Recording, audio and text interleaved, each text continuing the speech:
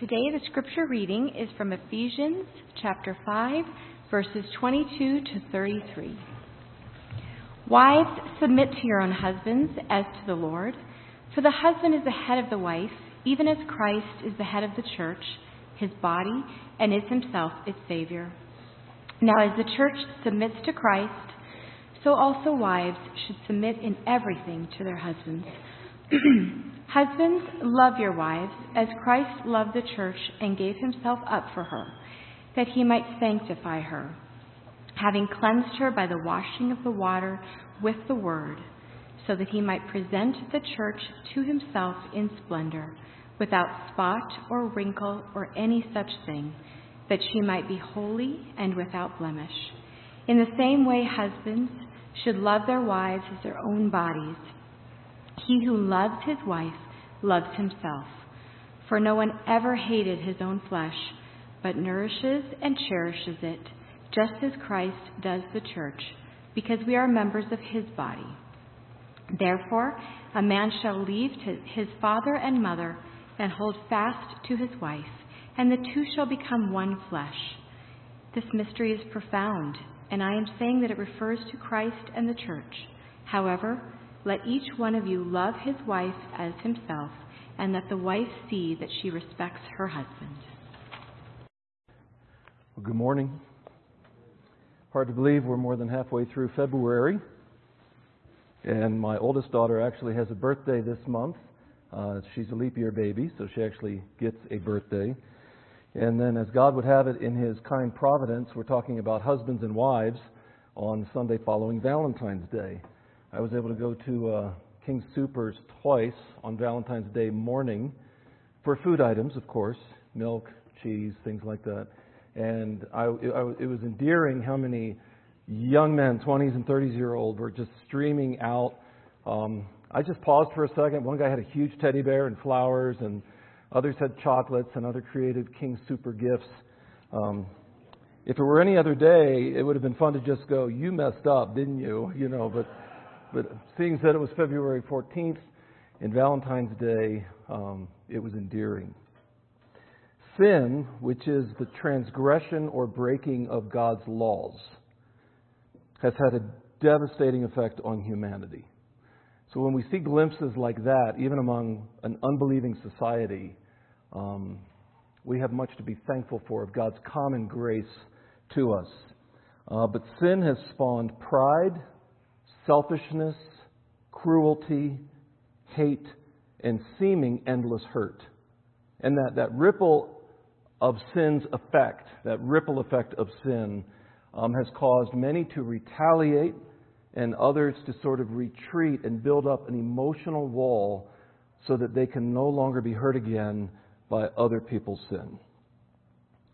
And there is no place where sin has had more disastrous effects than in the home, because the society is made up of home units, and so it's within the home that sin's devastating effects has taken a huge toll and wreaked havoc.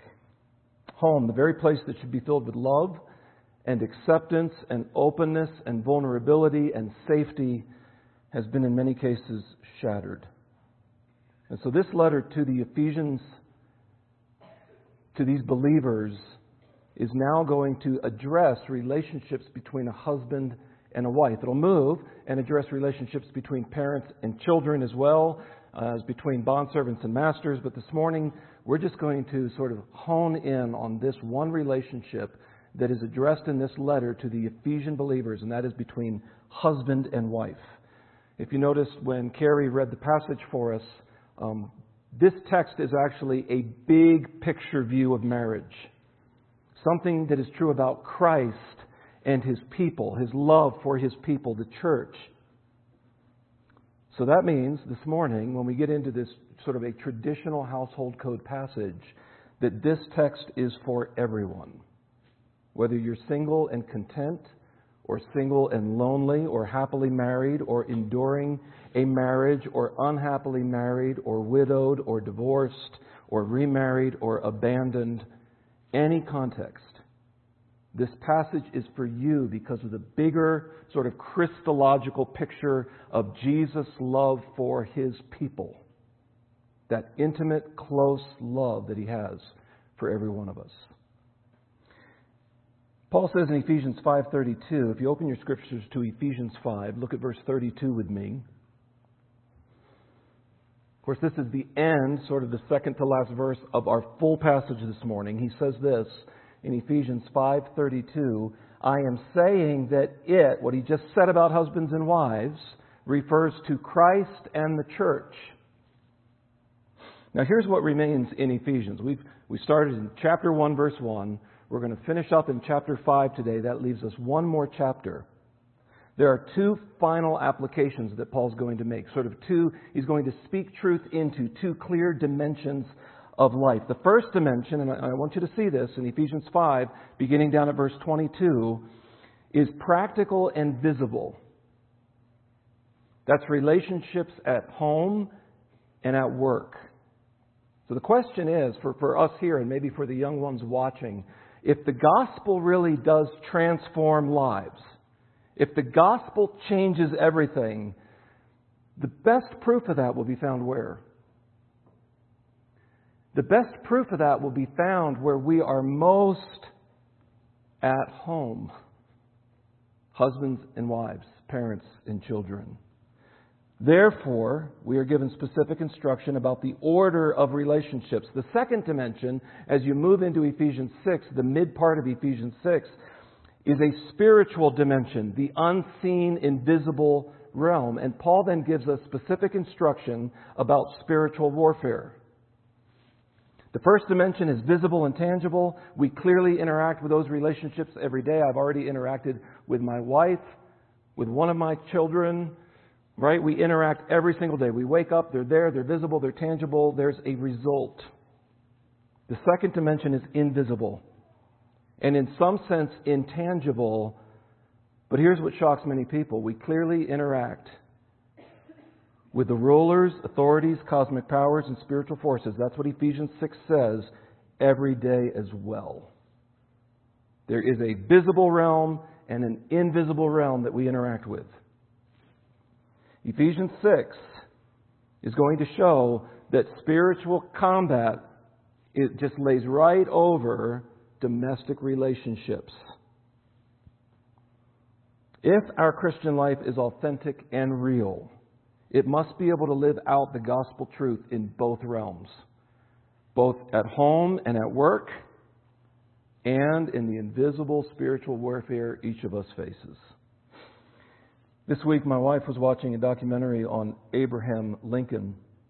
The narrator said that apparently Abraham Lincoln gave his wife a book on marriage with a heavy message. If you've done any reading about Lincoln and his marriage, you'll know that it was not one of those sort of display showcase marriages.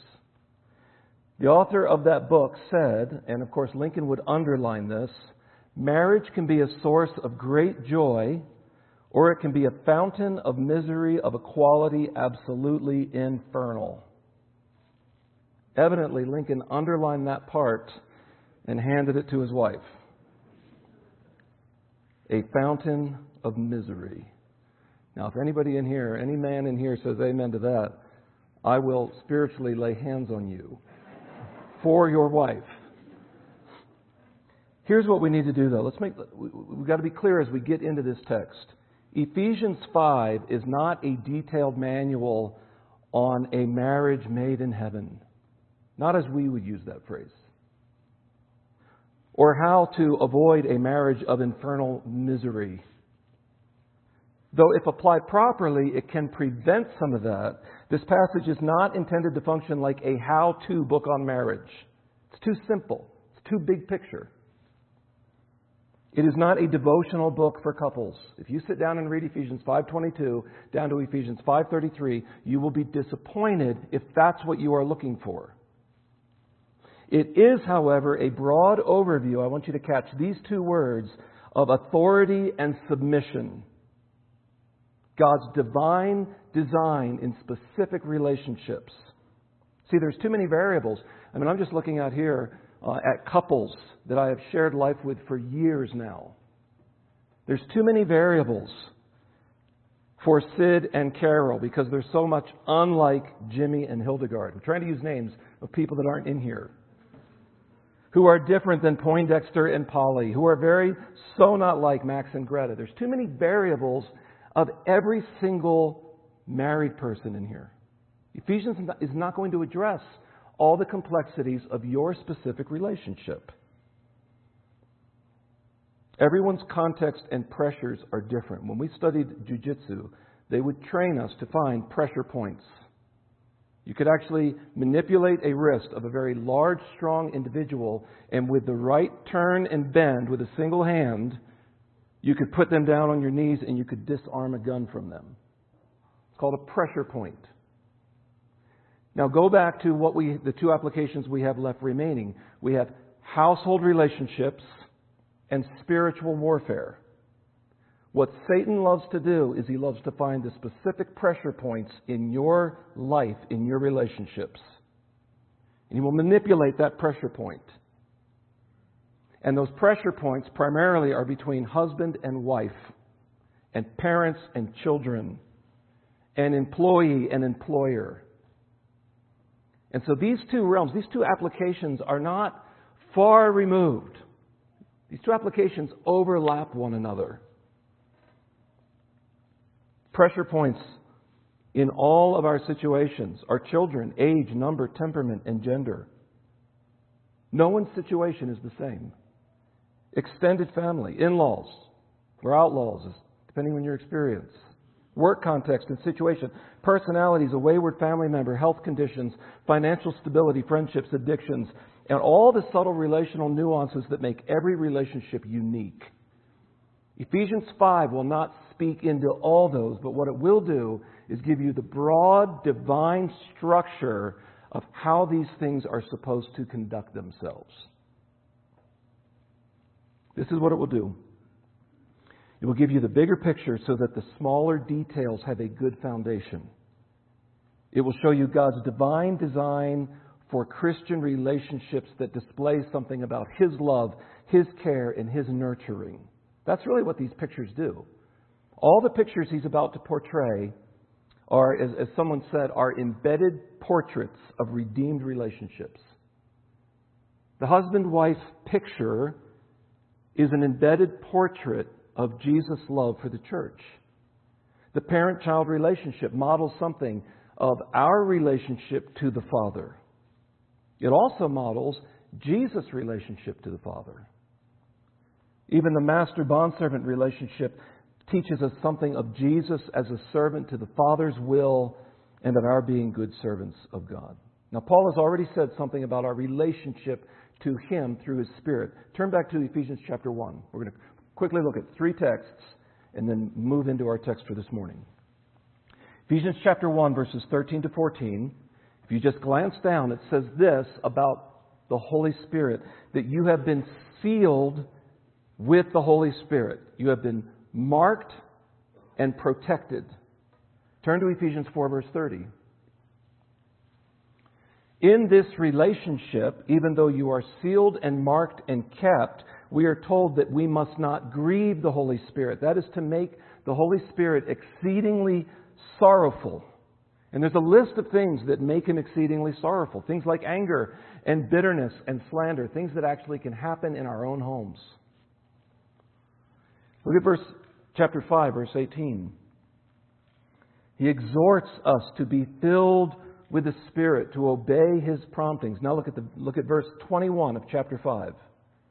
This is the hinge verse that sort of functions like the front door of going from what does it look like to be Spirit-filled or Spirit-controlled, and this hinge verse that swings into the home and starts to explain these relationships. Let's look at what it says. Submitting to one another out of reverence for Christ. Now, obviously, I want you to note this. This cannot mean that everybody submits to everybody. That doesn't work. That doesn't even work within your own home, really. You can already sense how countercultural this is going to be by looking at the very next verse. I'm going to just let you read it. We're going to get to that in a second. With permissiveness being in vogue and individual freedom of expression demanded by force, The idea of submission seems like a relic, doesn't it? It's like this outdated, out of fashion, provincial teaching. So let's be clear. Submission does not mean that harsh oppression should not be challenged, or that true liberation movements should not be championed. Nothing we are about to see in Ephesians 5 to 6 prevents us from working towards true freedom by preventing human exploitation, abuse, or brutality. Matter of fact, it was Jesus who treated women with respect and honor in a culture that sidelined them and devalued them. If you read the life of Jesus, he's surrounded with women who care for him and whom he loves appropriately and with holiness. It was Jesus who said, "Let the little children come to me." When the children were despised and pushed away, even his own disciples wanted to keep the children from coming to Jesus. It was Jesus who honored and respected women, and Jesus who said, "No, let the children come." It was Jesus who subjected himself to manual labor as a carpenter, working with his own hands, and then eventually washing the disciples' feet. And he says this, "I am doing this so you know that I am among you as one who" what? Serves. You're going to see these relationships in Ephesians 5, and none of them is contradictory to the attitudes and teaching of Jesus Christ. So let's talk about authority and submission. God has designed all human relationships, including marriage, with authority exercised in a loving way and submission given willingly. Those are going to be two important sort of concepts to understand. What follows in verse 521, where it says submitting to one another out of fear of Christ or out of reverence for Christ, are three Christian examples of submission. I want you to see these. Look at verse 22.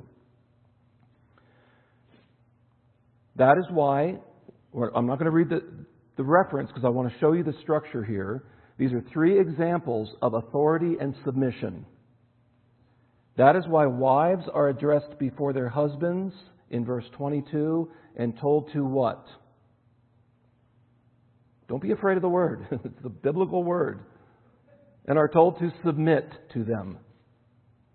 That is why children, look at chapter 6, verse 1, are addressed before their parents and are told to what? Obey them. And then verse 5 of chapter 6, that is why bondservants are addressed before their masters and are told to what? Obey them. See, this is not an exhaustive manual on marriages or parenting or employee-employer relationships. It is clearly giving you a structure, a divine design of how these relationships are to be structured on the basis of authority and submission. Paul turns to the influence of the Spirit's control to the very place where we truly are who we are in our home. If you want to know who I really am, if you want to know what I'm really like, how awesome my jokes are, talk to my family. They know me for who I really am. They know me in the morning. They know me when I'm hungry. They know me when I'm tired. They have known me for however old they are. Terms related to difficult cultural issues must be defined. Submission is one of those terms. So here's what the term itself means. It means to arrange under another. It means to obey one's leadership. It means to yield to one's admonition or advice. Here's what is happening, even among broader evangelicalism, is they're trying to change the word to submit to mean act in love or act with considerateness. This is going to be very important for us to understand and sort of keep the teeth in the text. The word for submit in 522 is used elsewhere. For sake of time, I will mention the references, but I don't want you to turn there. I will read them. This term submit is used of demons being subject to the disciples in Luke 10, verse 17. It says that the 72 returned with joy, saying, "Lord, even the demons are subject to us in your name." So clearly, to change the meaning of submit in that text to act in love or be considerate cannot fit. That term is also used of the universe being subject to Christ in 1 Corinthians 15:27 and Ephesians 1:22. It is used of unseen spiritual powers being subject to Jesus. It is used of the church being subject to Christ in Ephesians 5:24, of Christians being subject to God in Hebrews 12:9 and James 4:7. And in each of those cases, to change the meaning of submit to act in love or be considerate does not fit. So we can't change the word to accommodate to a culture who looks at this as an offense. What is interesting about the relationships I just mentioned is none of these relationships is ever reversed. For example, husbands are never told to submit to their wives, nor masters to servants, nor disciples to demons, nor God to Christians. There's a clear set order in that structure. But I want to be very clear. The command to wives, remember it's a command to her, not to who? The command is not what? Husbands, make your wives. That's not the command. It is a command given specifically to the wife about her own husband, not even to all men. The command to wives to be subject to their husbands should never be taken to imply inferior personhood or spirituality or lesser importance. You will never see that in the text. There is equal dignity, but different God-appointed roles. Equality of value and worth, but that is not synonymous with equality of role and function. Matter of fact, Peter, in his household code passage, affirms this equality of worth when he writes in 1 Peter 3, verse 7, wives are, listen to what he says, heirs with you, he's talking to husbands, of the grace of life, equal standing, equal inheritance, equal value, equal worth. Here's what submission is when it touches all of us. Submission is a humble recognition of God's order of society. That's all it is. That is why citizens are told to submit to the government. Unless that government is asking you to go against God's word, citizens submit to governments. There is a God-centeredness, an awareness. I want you to see this. Look at 5 verse 22. Because it's not just wives submit to your own husbands. There's something more. There's a Christological emphasis, a God-centeredness, an awareness of divine structure within these commands. Look at the wife's command, verse 22, chapter 5. Wives, submit to your own husbands as to who? As to the Lord. You may not respect everything your husband does. My wife may not be pleased with everything I do. You may even lose respect for your husband, but you can respect Jesus Christ, who is sinless. That's the motivation to the wife's command. Look at the husbands. Look at verse 25 of chapter 5. Husbands, love your wives as what? As Christ loved the church. Your wife may not always be lovable or even lovely, but that is not your motivation. Your motivation is Christ's love. Look at the children's command. Look at chapter 6, verse 1. Children, obey your parents. How? In the Lord. Every one of these commands is attached to a Christ-centeredness. You may not have the most incredible parents in the world. They may not let you do everything every other parent does. That could be good. And it may be overly restrictive. But there's more going on in your obedience, and you are obeying them as you would obey the Lord. Even when you think it's unfair. I'm not talking about abuse or mistreatment or neglect. I'm just talking about different. Look at bondservants. Look at chapter 6, verse 5. Bondservants, he's talking to Christians. Christian bondservants. Obey your earthly masters with fear and trembling, with a sincere heart, as you would who? As you would Christ. All of these commands in this passage are linked to serving Jesus Christ, having an awareness of Him. Christian workers should have a different attitude and work ethic because there's something bigger going on. By the way, go back up to the hinge command. Go back to chapter 5, verse 21. It is the same for this sort of front door that swings open into the house. And it says this, submitting yourselves one to another. Why? Out of reverence for who? For Christ. There's other passages where church members submit to the elders. Do you know the basis for your submission to the elders is not that they're better or perfect or that their preferences matter more? It is because that is God's divine design for His church. Our motivation is Christ-centered. So let's get this. Your motivation, wives, is not primarily husband-centered. Or husbands, it is not primarily wife-centered. Or children, it's not parent-centered. Or parents, children-centered. Or employees, employer-centered. It is centered on Jesus Christ. That's the big picture of this passage. That's the theology that undergirds this, because these relationships are telling the world and our children and our wives and our husbands something about Jesus Christ, something about God's love and living in union with Him.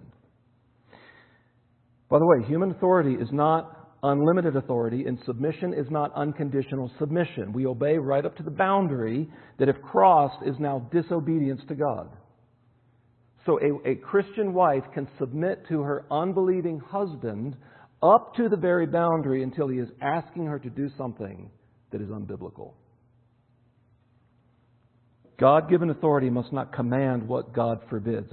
As Peter said to the Sanhedrin in Acts 5:29, he says this, to religious people, we must obey God rather than men. Now remember, I want you to get this picture in your mind as we're handling this passage. Jesus, the sinless Son of God, was subject to His earthly parents who were both sinners. His real mom, Mary, was a sinner. She needed Christ as her Savior. His human father representative, Joseph, was a sinner. He submitted to them. He also submitted to God, His Father, who, by the way, is also His what?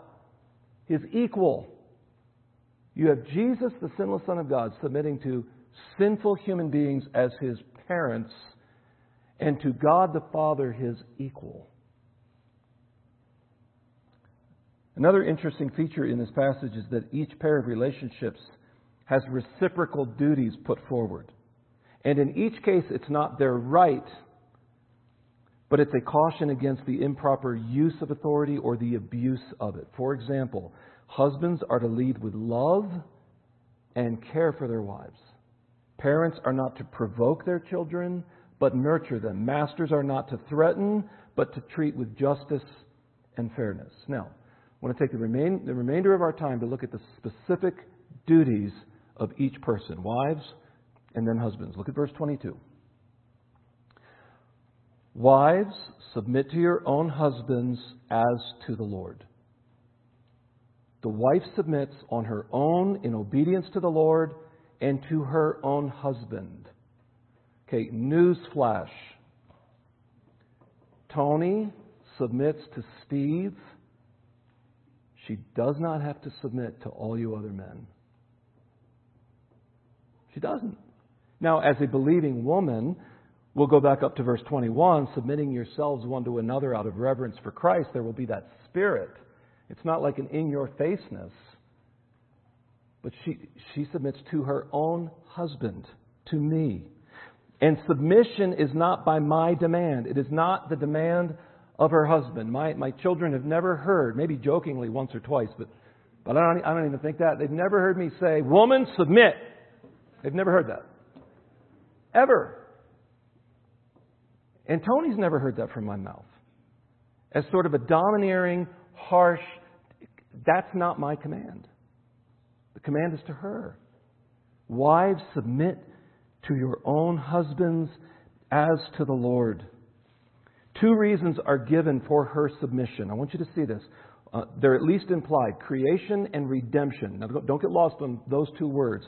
But I want you to see this. Look at verse 23, the very first part.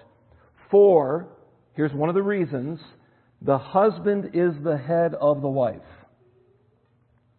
Now, two other passages look back to Genesis chapter 2 for an understanding of God's created order. Just write these down. I will read them. 1 Corinthians 11, verses 3 to 12, and 1 Timothy 2, 11 to 13. Let me read to you what Paul says to the Corinthian church. But I want you to understand that the head of every man is Christ. See, he has a head too. The head of a wife is her husband, and the head of Christ is God. So we're not talking about lesser worth. We're talking about equality, but a differing structure. Verse 8 of 1 Corinthians 11. For man was not made from woman, but woman from man. Neither was man created for woman, but woman for man.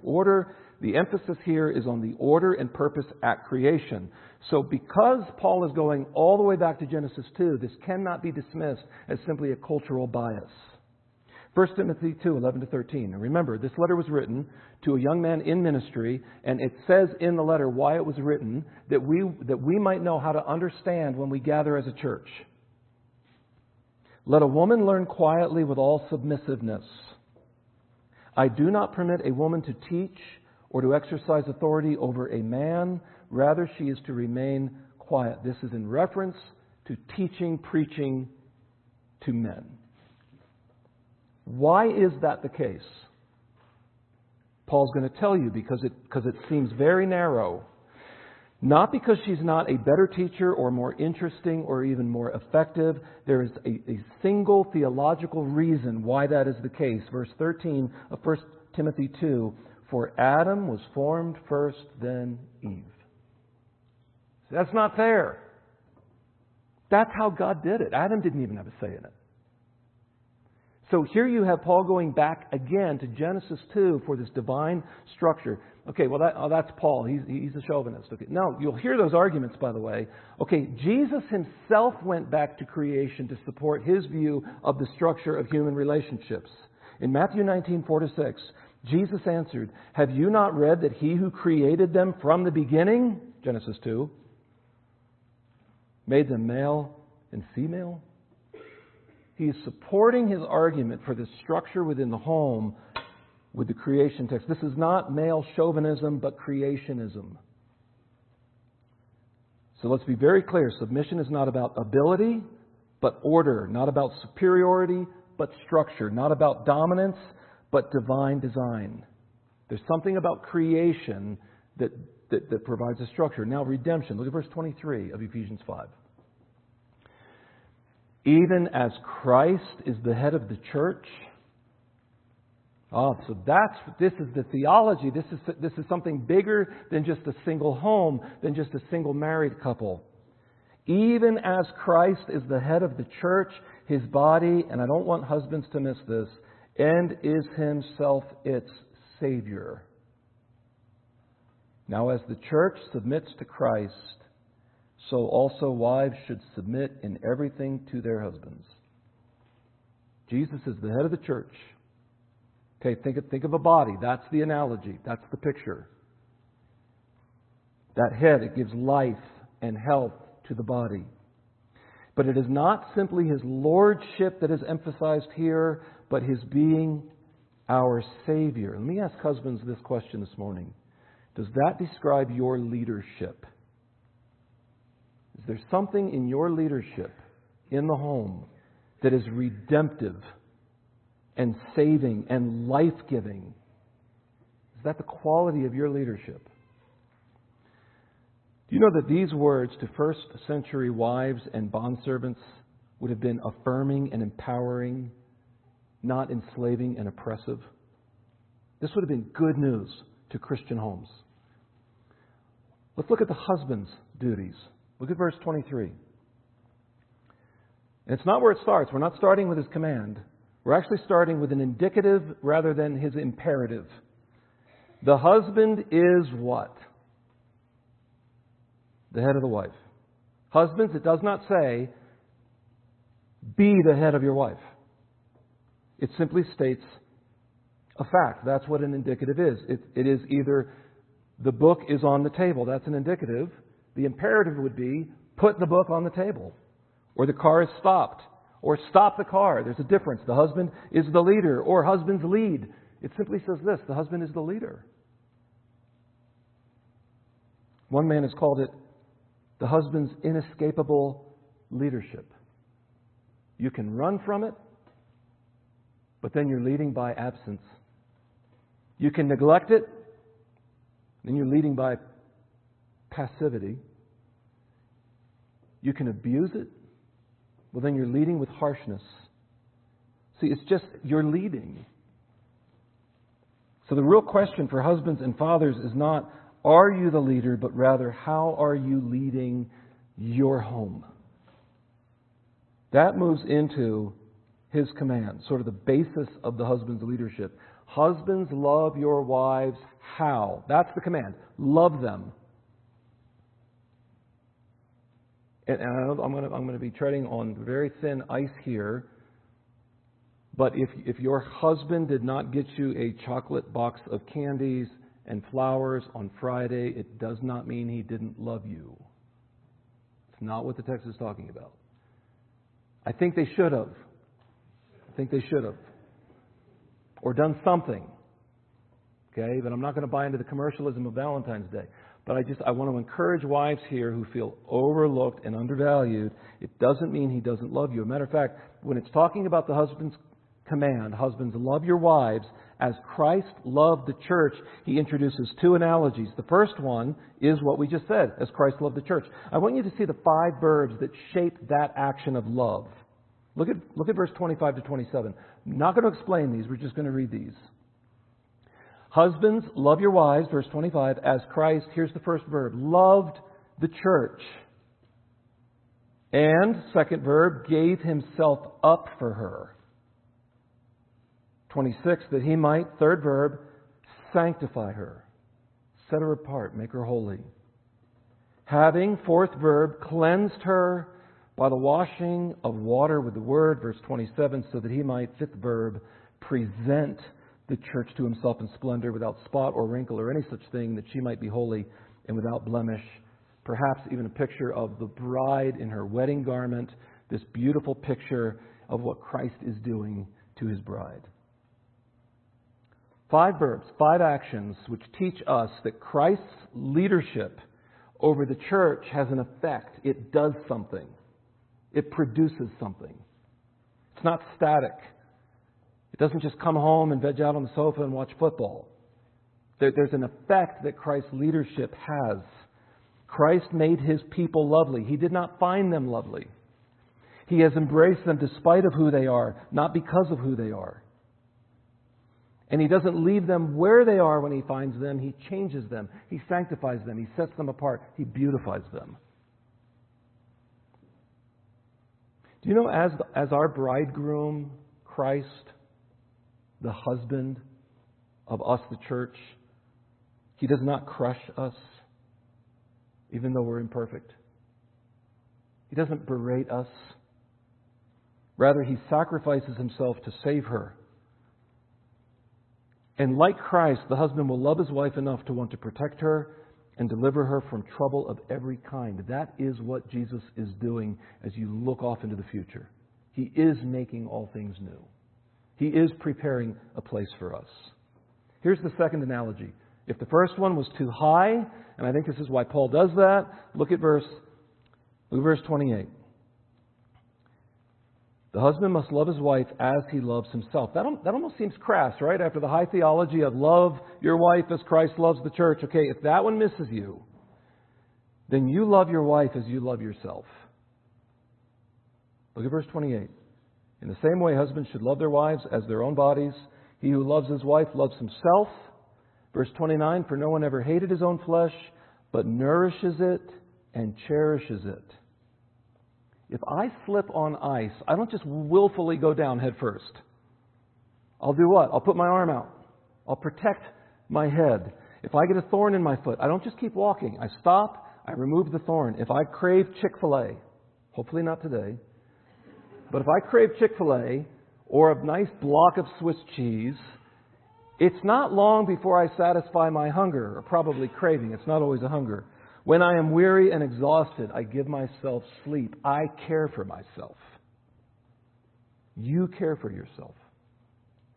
And if you miss and can't fully grasp the love of Christ for His church, at least do this. Love her as you love yourself. Treat her as you want to be treated. Spiritual leadership exceeds the basics of food and shelter, and that it provides spiritual protection and loving and loyal companionship. Therefore, we value the church as Christ does, but if we fail to love our wives as Christ loved the church, we fail to understand the theology of this passage. Here's what is at risk as we conclude. If we don't lead with love, we actually fail to give a snapshot of the gospel in our own home to our wife and to our children. Look at verse 32, because this is where it was all building. This mystery is profound. And I am saying that it refers to Christ and the church. Verse 33, however, let each one of you love his wife. He loops back. He gives the theology again. It refers to Christ and the church. However, let each one of you love his wife as himself, and let the wife see that she respects her husband. Paul is telling Christian wives and Christian husbands to think in a radically different way than their surrounding culture. When the Spirit takes up residence within a believer's heart and we are controlled by the Spirit, we obey its promptings. This is what it looks like. Wives willingly submit to their own husbands. Husbands willingly love their wives as Christ loved the church. And then our homes become proof that what we say about God is true, that the gospel transforms. Let me ask you, does your home serve as a snapshot of the gospel, a snapshot of God's transforming power, a snapshot of the beauty of Christ and His church? In Revelation 21, verse 5, it says this, and He who was seated on the throne said, behold, I am making all things new. Whether we struggle right now with personal failures, or regret, or painful singleness, or loveless marriages, or divorce, or widowhood, or discontent, God is doing something right now. He is active in the gospel. He is making all things new. He forgives and washes and cleanses, and there is always hope in Him. Christ who loves us, who loves you specifically, and is setting you aside and preparing you for something so much more better and a certain glorious future. He said, behold, I am making all things new. Take hope. Change where you need to change. But take hope in Christ's love for you. Let's pray.